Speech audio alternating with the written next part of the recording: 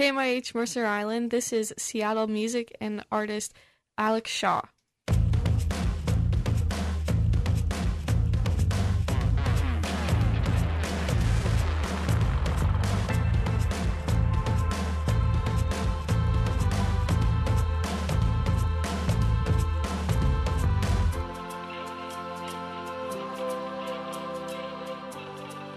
Alec Shaw is a Seattle born and raised singer, songwriter, and producer.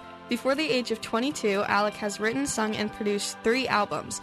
Not letting COVID be an excuse to slack off, Alec spent his time helping to write and produce Sam Fiscum's album Sleeping Problems, along with creating his next album in his downtime. Alec's 4th studio album, Quantity, will be released this upcoming February with incredibly powerful and well-produced songs. I'm Ellie, and I'm being joined by Alec Shaw. Alec can be heard on our radio. He can be heard performing live on the same stage as Dave Matthews and more at the Smash Benefit concert tomorrow at the Moore Theater. Welcome, Alec. Hey, how's it going? Good. Thank you for coming on. Yeah, you made me sound really cool there.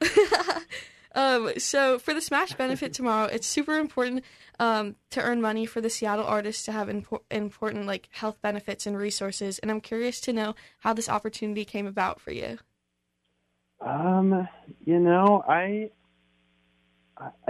It came through the organization that is curating it, Black Fred, and it's very important to them to help local musicians. They give grants actually to different bands and artists who are voted on every year, and they curated the event, and I played one of their events before COVID started, and so they asked me to be part of it with Sam. That's awesome. Are you excited to meet anyone tomorrow? Dave Matthews, definitely. Yeah, Dave Matthews is definitely going to be very exciting to watch. Oh, yeah.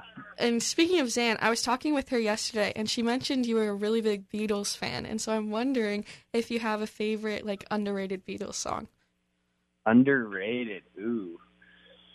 Oh, man, I wish I knew this ahead of time, because there's, like, so many, right? I know, it's hard to choose.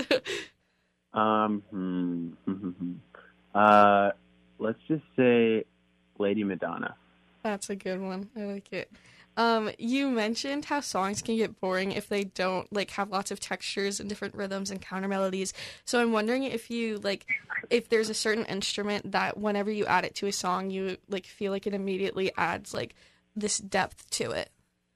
Well, I like kind of ethereal pads and stuff, and when you can layer that in behind, whatever song it is, if it fits, it can add a lot of depth to a song.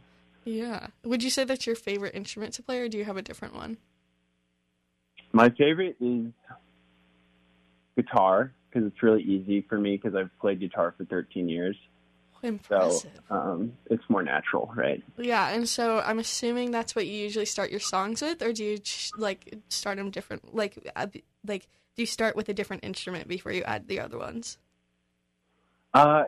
I try to start with a different instrument every time. Like you said, I don't know who told you that, but I get bored really fast because I'm ADHD. But yes, I understand. I like the variety, right? So if I can, I'll start it with different instruments or a sample or something, Yeah. And on your recent single, I was looking at the credits for Nobody But You, and you have a lot of very impressive people, and I'm wondering how you find these people to work on the songs with you.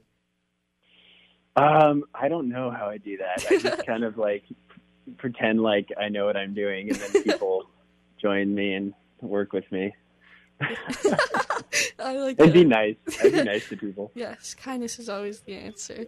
Yes. So your first album you released when you were 17, and obviously it's probably going to sound a bit different than your upcoming album, and so I'm wondering if there's any songs from your first album or from any of your earlier work that you can think about how they would sound if you made them today versus 5 years ago.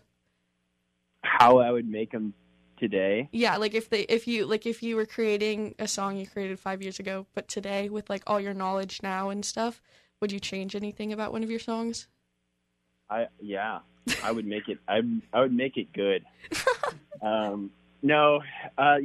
First album. I mean, it's just like a random hodgepodge of things that I thought were cool, because I didn't really have any idea what direction I wanted to go. So the songs are kind of all over the place. I think I would try to make it sound more like what I've landed on more recently. The last two albums, I feel like I've landed on a sound that is kind of like this combination of my influences, which are folk and some gospel, just church music roots, kind of put together. So you have soulful vocals. Otis Redding is someone I listen to, and then the Beatles and different folk artists, Simon and Garfunkel, stuff from the 60s.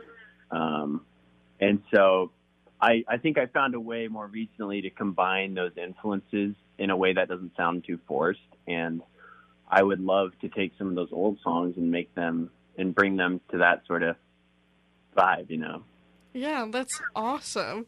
And last question, and you kind of went into it a little bit just now, but what can we expect from your upcoming album?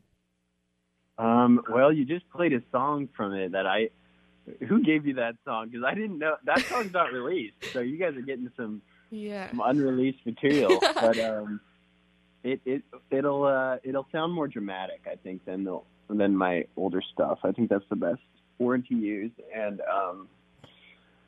it's more emotional. It's more dramatic. It's more kind of vibrant sounding, I guess. Yeah, I totally, I was listening to a little bit of it, and it is so incredibly, powerful, and just listening to the lyrics, you can feel the emotions and stuff, and it's very beautiful. Thanks, I appreciate that. Yeah, so thank you so much for coming on. Make sure, if you have the opportunity, to go see Alec in person tomorrow at the Moore Theater for the Smash Benefit concert that helps Seattle artists get music health and benefits for their health. So this is Alec's single, Nobody But You.